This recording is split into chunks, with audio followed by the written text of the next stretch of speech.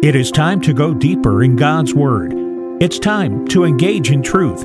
Here is Dr. Steve Ford and Pastor John Bornschein. Well, hello, everybody. Welcome back to Engage in Truth. This is John Bornschein. I'm a senior pastor of Calvary Fellowship, Fountain Valley Church, right here in Colorado Springs, and I'm excited that you're tuning in again today. We are continuing in our study of Israel in prophecy. Now, over the last few weeks, we've been talking a great deal about setting the stage for this conversation because there is a lot of misinformation out there.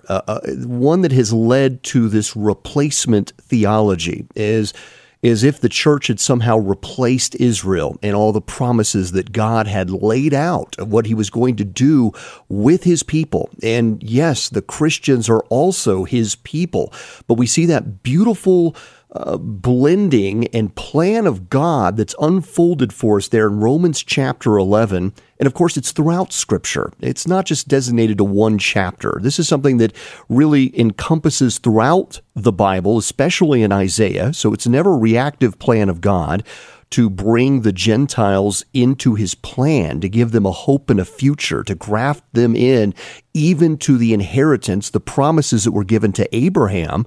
And we see that outlined so clearly in Romans chapter 11 that there would be a time for the restoration of all the broken branches of Israel, that God was going to do a great work, that Israel would be saved. And so we bask in that goodness to understand then that the prophecies that are outlined in Scripture have a designated time. There is a timetable that God is working through in his perfect timing to accomplish everything that he has promised that he will do. And I believe that Scripture is very clear on this matter, that as you look at the menorah, and you see the 7 candelabras that are there. There are 7 candles that are on a true menorah, that the first three, Passover, Feast of Unleavened Bread, and the Feast of First Fruits, all pointed to the first coming of Jesus Christ. The middle candle, the central stand, that of course is Christ, and we see the sevenfold work of the Holy Spirit, the ministry of the Holy Spirit, but that center one is ultimately then the church age.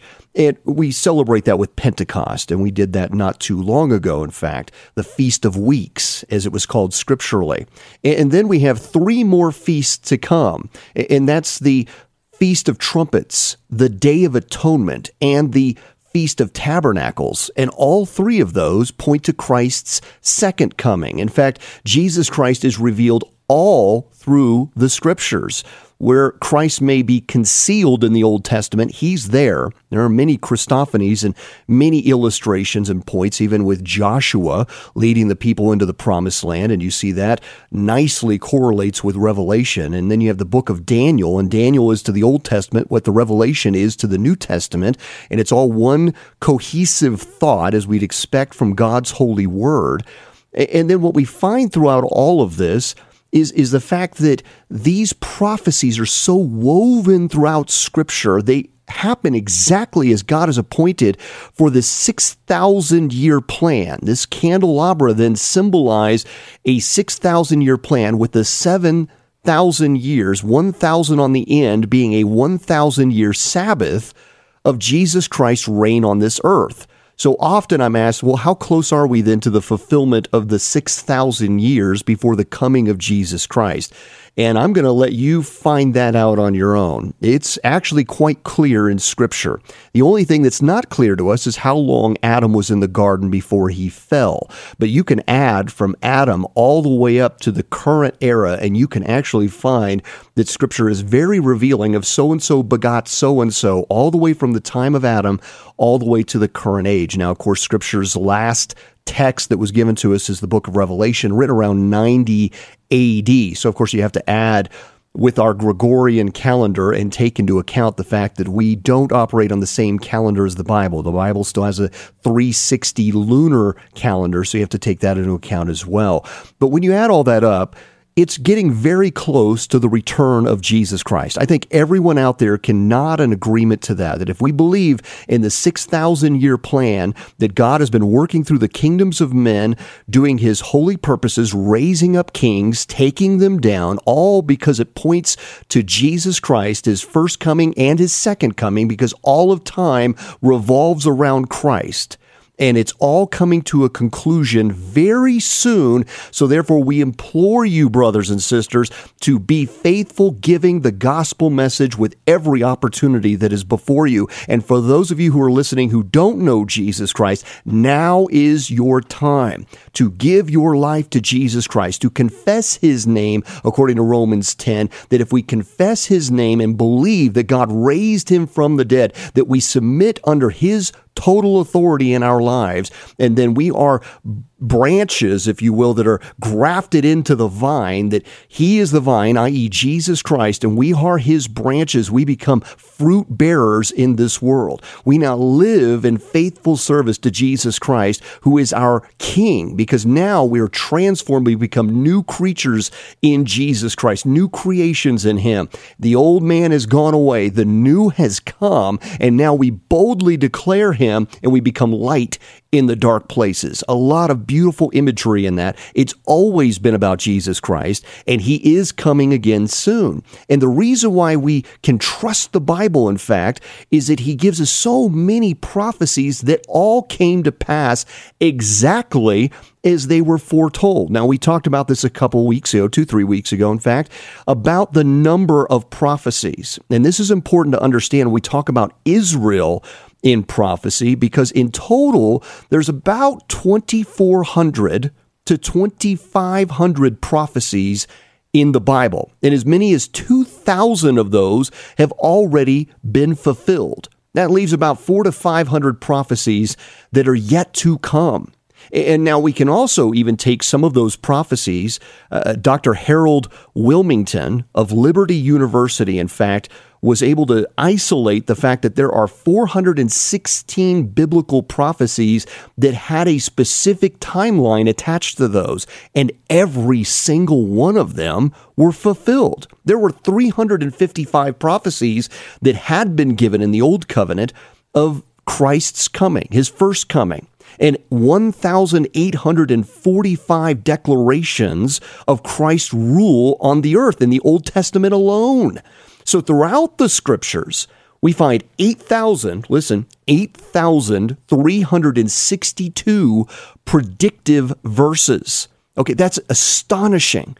The thought that you could even make a declaration about a future event, say you gave 5 of those and they all came to pass, the number would be astronomical of the odds that that would actually come to pass. And here the Bible is so confident as the Word of God, infallible, inerrant. It is sharper than a two-edged sword because Jesus Christ is the Word. And here we then find 8,362 predictive statements on 737 separate matters. So through 17 books of the Old Testament that were given prominence of what we call them to be books of prophecy, they all give prominence to Jesus Christ's coming rule.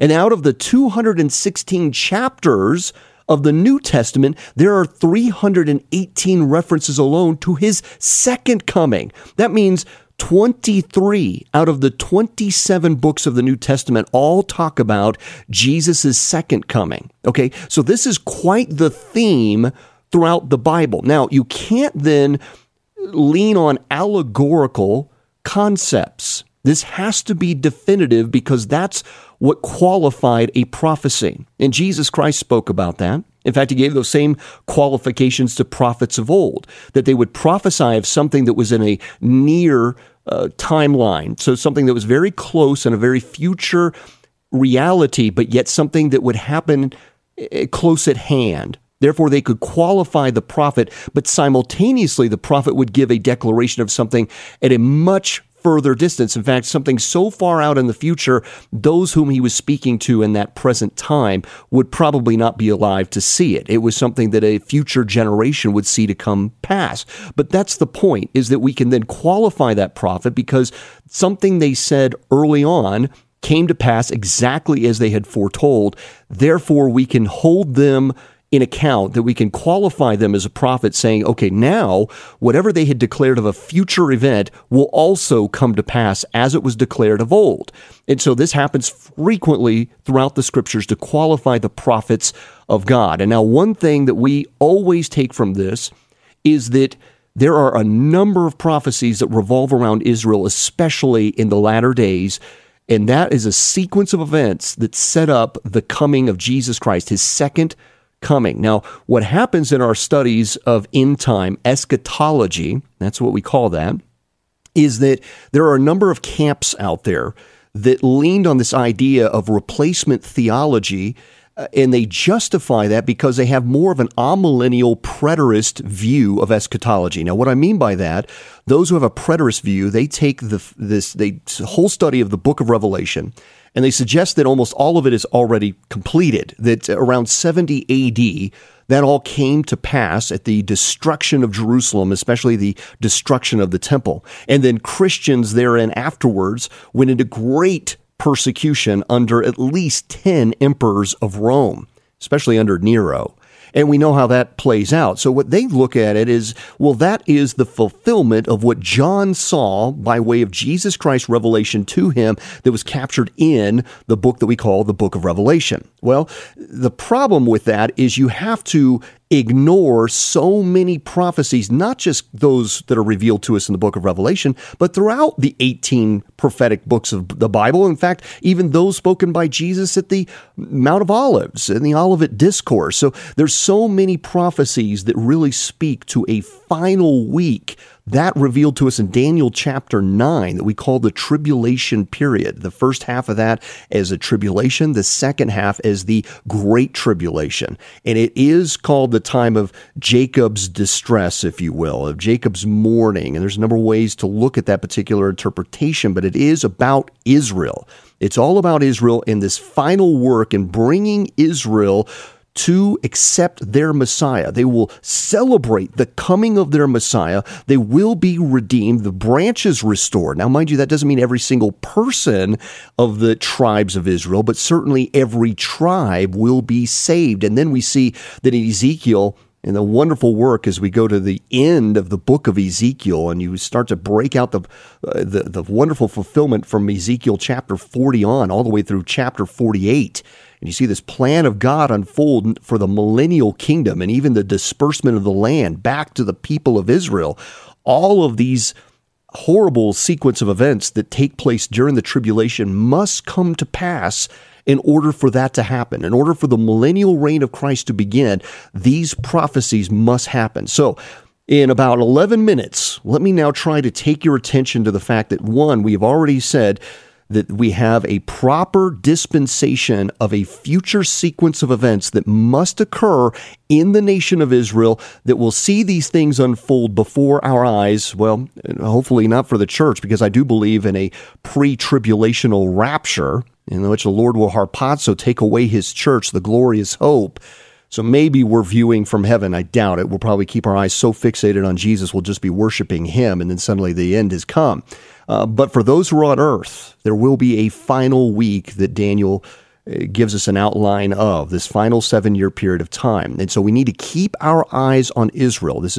There's no time here for a preterist view or an amillennial view as though this has all happened and now we're just waiting for Jesus to come. No, we know that this final week must occur, a final 7-year period of time, and the earth will go through great distress unlike any other time in human history, and it all revolves around Israel. So the theme here is keep your eyes on Israel. In fact, Chuck Missler often said, if you want to know where we are on God's world clock, look at what happens in Israel. So whatever's happening in Israel, that's your barometer, right? It's the capital of the world there in Jerusalem. Personally, I believe the Garden of Eden actually was in Jerusalem and the Eastern Gate there, and we see a lot of parallels, a lot of correlation even to the temple structure, that it might have been the original temple there that Adam was the caretaker of. So it's quite possible that it all began there, it's all going to end there. So the Bible says Israel will be scattered around the world, but after 2,000 years, she would be returned to her homeland. Now, if you think about that, what the Bible then describes as the gathering of a worldwide dispersion that would begin, and over a sequence of events and time, Israel would be regathered to its homeland, if you will. Now, that is impartial because even after the millennial, or during the millennial reign of Christ, I should say, and after the tribulation period, we see that even from all the nations, those of the tribes of Israel will still be coming back. But we find that the Bible said specifically that Israel would become a nation in a single day, according to Isaiah 66:8, and that happened exactly as prophesied. May 14th, 1948, that happened. And we also read scripturally, let me give you some text here, that as this gathering of worldwide dispersion would occur, we start to see that unveiled for us in Jeremiah chapter 30, Ezekiel 34 and 36 and 37, even 38 and 39, all talk about this. Micah chapter 5, Zechariah 8, Isaiah 43, amongst many others. Israel would then become united, not separate kingdoms. We see that in Ezekiel 36 and chapter 37. Isaiah 66 also covers that, amongst many others. The Bible says that when Israel returned, she would regain her language, and she did. Isaiah 19:18 and Zephaniah 3, verse 9. The Bible says that when Israel returned, she would have two arch enemies, specifically Gog and even Persia. We see Gog, if that's represented as Russia and Iran, of course, they are enemies of Israel. Ezekiel 38, verses 3 to 5. The Bible says that after the rapture, Israel will rebuild their temple and go back to blood sacrifices. They're already talking about doing that. We've talked about that on this broadcast before. The red heifer, the fact that even just outside of Jericho, there's a plateau there. They're starting to rebuild a model of the temple so that those priests and priestly duties could be practiced inside that replica to get ready for what many different groups are trying to push for a new temple to be built. Maybe it's right there in the city of David. Maybe it's right alongside the Al-Aqsa Mosque. We don't know exactly where that will look. There's a lot of speculation and a lot of discussion, and certainly the momentum keeps picking up after the Abrahamic family house was recently established and built there in the Middle East. And they built a facility for the worship of the Jews, for the Catholics, and the Muslims, all in the same complex. There's been talk about recreating that even in Israel. So there's a lot of talk, but there's certainly a lot of momentum toward this of rebuilding the temple. How would you do that on the Temple Mount without creating war? Now, so someone has to broker a peace treaty to make that possible. That's where the Antichrist comes in. We'll see that during that 7-year period of time, 144,000 witnesses, Israeli witnesses, will be sealed. And this is before Jesus gathers all of them together, right? So the 144,000 go out to go to each of the tribes to witness to them, to give them the truth. So it's a powerful moment there.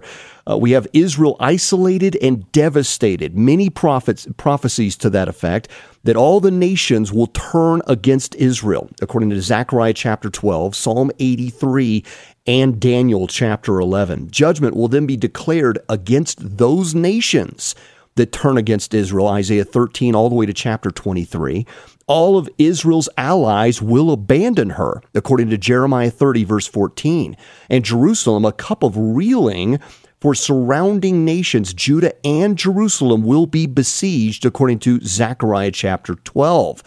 Jerusalem and Israel will be devastated. Israel and Jerusalem will be surrounded. There will be slaughter in Israel. Israelis will be killed or taken prisoner to all nations. In fact, there's some who speculate that Israelis will flee to Edom, to Petra, perhaps, as we see in Isaiah chapter 63 and Revelation 12 and Daniel 11. Jerusalem will then be trampled for 42 months after the peace agreement is broken by the Antichrist as he declares himself to be God. And for 42 months, Jerusalem will be trampled, and there will be two witnesses in the city of Jerusalem. That's 1,260 days. You'll see that in Revelation chapter 11. And then we find that there's still an amazing number of prophecies of what happens when Jesus Christ comes. He returns to the Mount of Olives. And when he does, the mountain will be split in two, and he will fight for Israel. He will fight for those who have now been persecuted. The nations are rallying against her. The Antichrist has desecrated this reconstructed temple. He has declared himself to be God. He has been persecuting the people of Israel. All the nations have turned against Israel. So Jesus comes, the Redeemer, the Savior comes in glorious fashion, descends down on the Mount of Olives, and defends Israel. In fact, those who have come against Israel there in Jerusalem will dissolve as they stand. You need to go to Zechariah chapter 14, verses 4 to 5. Then we have a number of prophecies all about what must happen in the nation of Israel during the millennial reign of Jesus Christ. All the nations will come and bow before the Lord. Matthew 24:7, Philippians chapter 2, Psalm 22. Jesus and the believers reign over the whole earth for 1,000 years. Jesus Christ reigns over Israel, and he leads from Jerusalem. He has a new temple that is reconstructed there in Israel, so massive it covers all three valleys of what is currently the old city of Jerusalem. It's a temple unlike any other. In fact, you could fit all the other temples and the tabernacle inside of its area, the outside court of the temple, and it still has room left over. That's how big this is. Populations start to increase. The everlasting covenant goes out. It says the remaining exiles of Israel then return because the Messiah is there. Jeremiah chapter 30 and 31. We see that in Isaiah chapter 27. So as the king of Israel, he will gather them all together. He beckons all the Gentiles to return his people in Isaiah chapter 49 and 60. Then national Israel is given this new covenant, as we see, with God, restored, wholly new, under the reign of Jesus Christ. Jeremiah 31, Ezekiel 34 and 37. Israel is God's people then, as he has declared, as he has promised, he has preserved them. They're cleansed from sin and impurity, as we see in Ezekiel 36 and Zechariah chapter 3. And there's finally peace in the land, even peace with wildlife. Oh, that is such a wonderful thing to study in Isaiah chapter 2 and 11, even Isaiah 60 and 65. Jerusalem is secure, never again destroyed, according to Jeremiah 31 and Zechariah 14. The land around Israel is totally transformed. Zechariah 14. Jerusalem is raised up. Isaiah 2, Zechariah 14, Micah chapter 4. Rivers then flow from Jerusalem out from underneath the temple of Jesus Christ right to the Dead Sea and all the way to the Mediterranean Sea in Ezekiel 47 and Zechariah 14. The river changes the Dead Sea to fresh water with fish, as we see in Ezekiel 47, verses 8 to 10. There will be fruit trees of all kinds that line that river for food and healing. Ezekiel 47, verses 7 to 12. Jerusalem is fully rebuilt, Jeremiah chapter 30. The towns are inhabited, the ruins all rebuilt around the city, all throughout Israel, according to Ezekiel 36 through the rest of that chapter. The foreigners come to rebuild the walls even in Isaiah chapter 60. Trees and crops are all productive, almost likened to the Garden of Eden once again, according to Ezekiel 34 and chapter 36. Every man has a vine and a fig tree, according to Zechariah 3 and Micah chapter 4. The wealth of the nations is brought in, and even the people begin rebuilding vineyards, building homes, enjoying the labor of their hands in Isaiah 65 and Jeremiah 30. Then we find that life is extended. In fact, a person who's 100 years old will be considered a child in Isaiah chapter 65, verse 20.